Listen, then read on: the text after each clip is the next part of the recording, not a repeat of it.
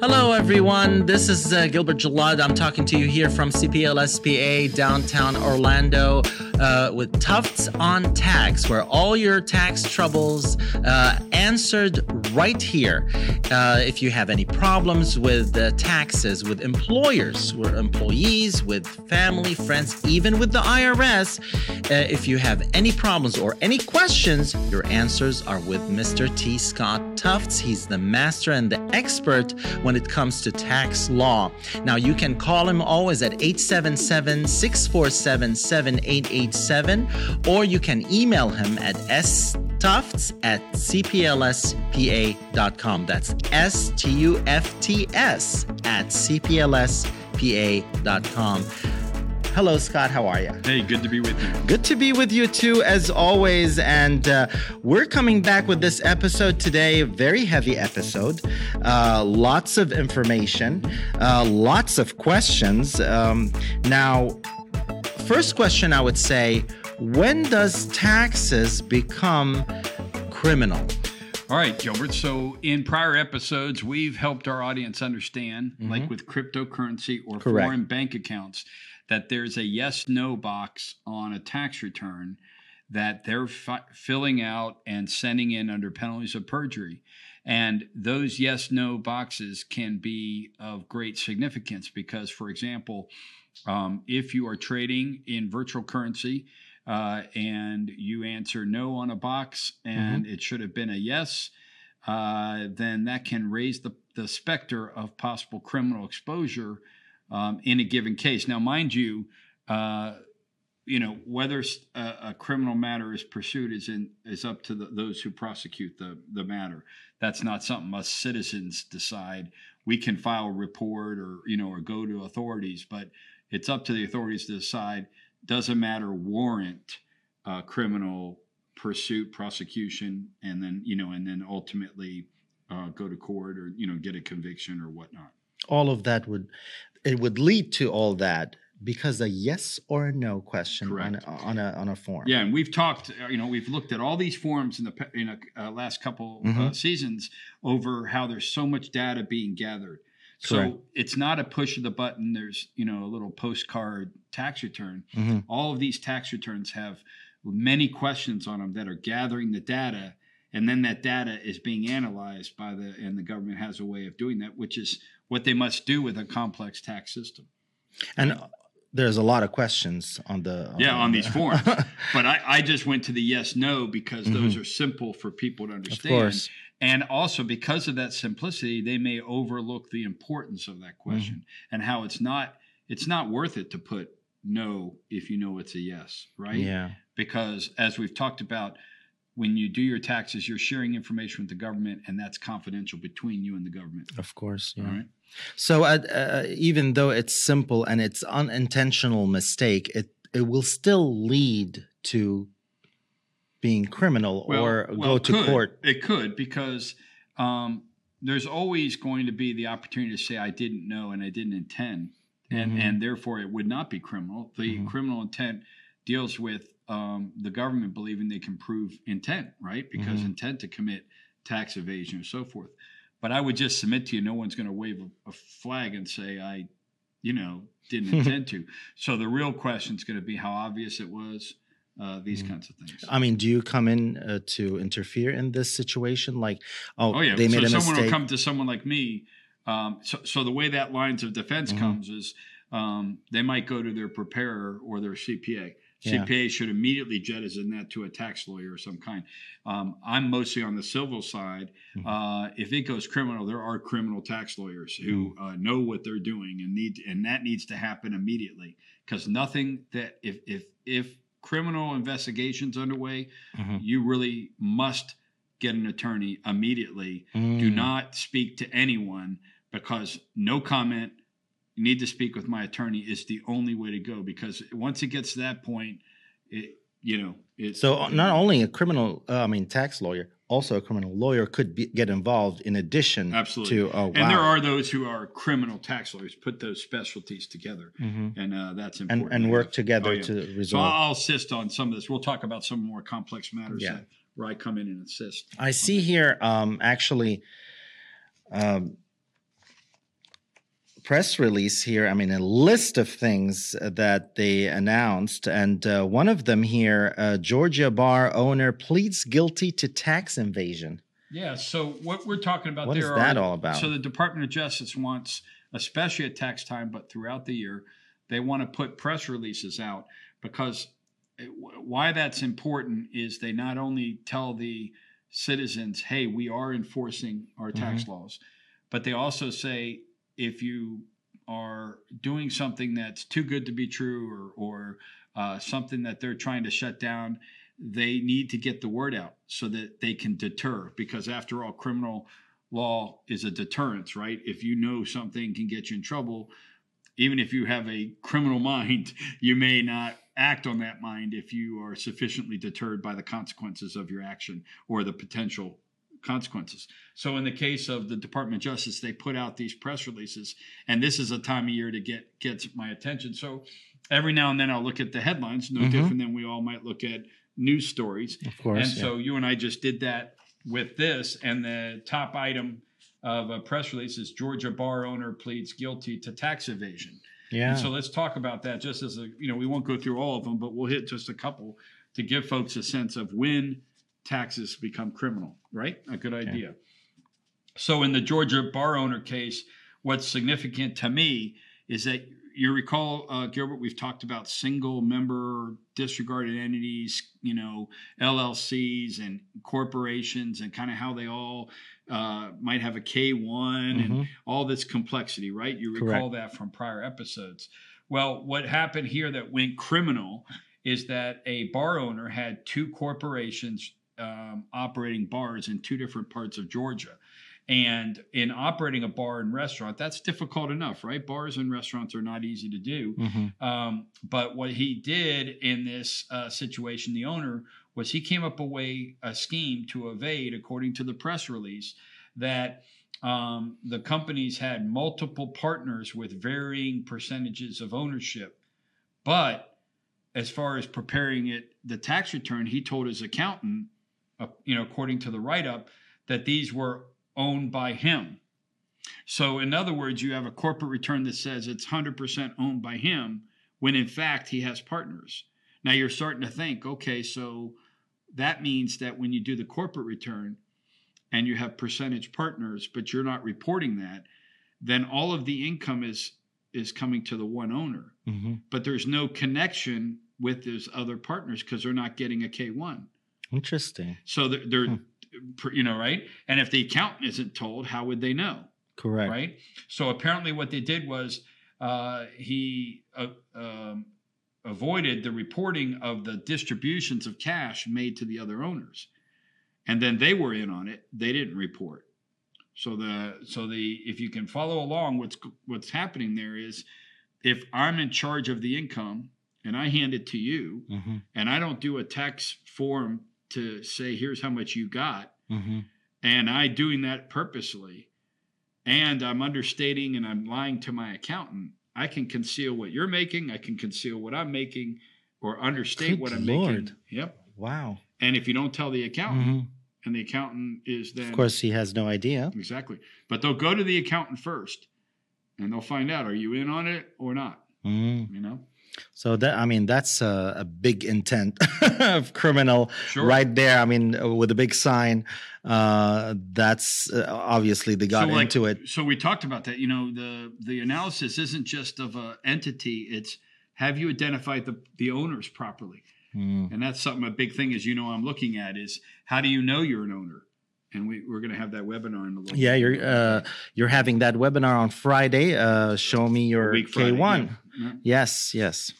All right. And then we have another one, Gilbert, another headline that I'm just going to read it. It says 5 tax shelter promoters and 2 appraisers indicted in a syndicated conservation easement tax scheme. So, wow, complicated, right? So taxes can be complicated and still lead to criminal exposure. So I think there's an adage out there that if something's complicated or too complicated, the government can't figure it out and it can't possibly then become criminal. And that's not true. Even if it's not criminal, but because it's complicated? Well, in other words, the idea being that if taxes are so complicated, you can't maybe form the intent to evade because no one understands it or you don't understand it. So you made it so difficult to make it vague or hidden. So I might purposely make it complicated or deal with a complicated provision of the tax law to then create a scheme. Interesting. All right. So that shows that you're trying to hide something, or you're trying to have someone. To slide under the radar. Well, so let's take a look at this. This tax scheme that they came up with contribution schemes. Now you got to get more than one person involved in this. But what they did was they worked with licensed appraisers, and they sold the partnerships that would own land. And then they would have a conservation easement on the land, and they would sell it to investors. Okay. And what they would sell is they would say to the, you want to buy into this partnership, we can create for you a 4-to-1 tax deduction ratio, which means that if you invest $100,000, we say in return, you're going to get a $400,000 write-off. I saw your eyes go up. Yeah. Why? I can't believe that they thought of it that way. And they put marketing materials that would describe that, and they promoted it. And again, you ask yourself, well, how do you carry that off? Yeah. Well, you've got to have some CPAs all preparing the returns properly. Wow. And you got to have someone appraising it to agree to appraise it at that kind of elevated amount, right? Talking about criminal mind. Yes. So there's another one, and apparently in that case, and what they report on is they were willing to backdate documents and prepare and cause the preparation of fraudulent tax returns. And let me just cover. I think we've mentioned this before. Our audience needs to know, backdating versus memorializing something that did happen. So when you hear the word backdating, make sure you understand that there's a pejorative nature to that. Backdating says I'm going to claim that something happened on a certain date and it didn't. So for example, you and I, we get around 2022 and we say, oh, Gilbert, back in 2021, we did a deal, and we mark up the document saying we did this and signed it 2021. See? Now, on the other hand, if you and I truly shook hands on a deal, we could sign a document today with today's date on it that says effective as of last year when you and I agreed to something. See the difference? Really? Yeah. So it's acceptable to reflect on the document that which is true. So us lawyers do that all the time. Clients come to us and they ask us to memorialize or write up an agreement describing what they've already agreed upon. See that? So the agreement is dated today. It's dated today, but it will say on that document that we reached an agreement last year. On right? And that's acceptable because you're not trying to have the document say something it's not. Okay. But if we put on the document, you and I sign it, and you and I write, let's write down 2021. And it didn't happen, and it didn't happen, but we want to do it for some reason, then that's a no-no. And but how can you differentiate though? Because on the document itself, us lawyers learn how to write language that says, whereas Gilbert and I met last year and we had an agreement, and we put that in the document, and then we on its face says dated today. You see that? I know, but if that was not true and we did it and we wrote it that way, how can that would be a problem if it didn't happen. I'm saying that in those cases where you're in a current document reflecting something that previously did happen, that's acceptable. That's not backdating. Okay, that's memorializing something that did in fact happen. How would they investigate if it didn't happen? Like if they just it's a fraud and usually in the world of transactions there would be no money exchanged. We would in our agreement did we have some exchange of money and we're purporting that happened and yet it didn't exchange then, right? Did we form the entity or whatever's going on? Do we have any paperwork to support what we did? Okay. So there's something to track somehow. It's what we call corroborating evidence. Okay. All right. And then we have other examples, Gilbert, on this one. This one caught me. Chicago woman who cashed her deceased grandmother's pension checks. Oh, my God. Convicted on federal fraud and tax charges. And how awful. Yeah. And this is a lady who was a paid tax return preparer. She had already demanded that many of her clients pay her up to 50% of refunds in addition to her preparation fee. And then anyway, according to what's being presented, the evidence was that after her grandmother died, she continued to take in 33 pension checks totaling $14,131 into 6 bank accounts over a 4-year period. So again, kind of hard to believe, but what I kind of find important for our audience is $14,131 over 4 years. 4 years, 33 pension checks. That's not a huge amount of money, right? I mean, so we need folks to understand that what they were doing here is they took a paid tax return preparer who was in the system, and then they realized she was doing all these other things, and they certainly want to make an example of those who are, so sometimes these amounts can be low, but there's something to be gained by the notoriety of the press release. And they're low to pass by the radar, so nobody can suspect. Right, but here the amounts aren't huge. But what was going on was a real problem. But why did it take? 4 years and 33 checks. Nobody figured out Grandma had passed away. Poor Grandma. I don't know. Oh God. So the main thing, and there are other ones, and I won't go through it, but the government has injunctive powers at the Department of Justice to come in and step in and obviously shut shelters down. And so our audience needs to know that if you see something that's too good to be true, and it's got a marketing package to it, it's saying we've got this figured out.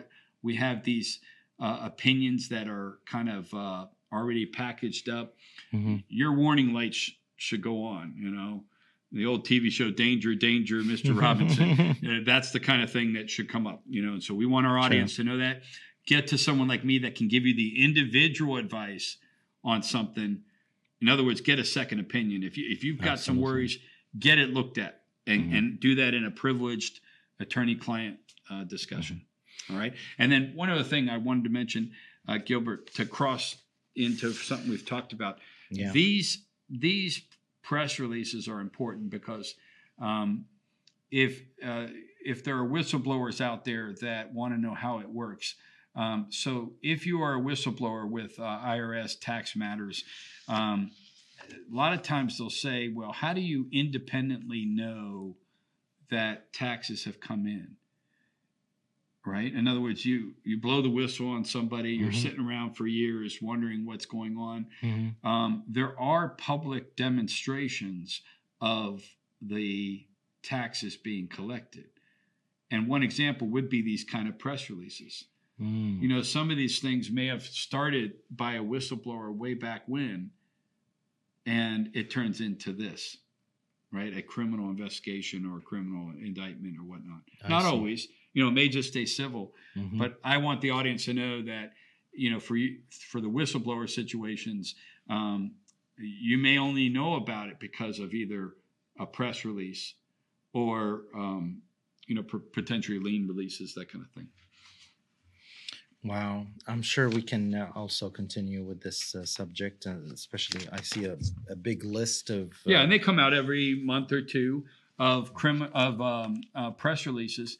And the government wants folks to understand kind of what's going on. And the other thing is, we've focused, and we'll do this on another episode, but I just got wind of there's a case called Mann Construction, and it's out March 4th, 2022, so pretty current.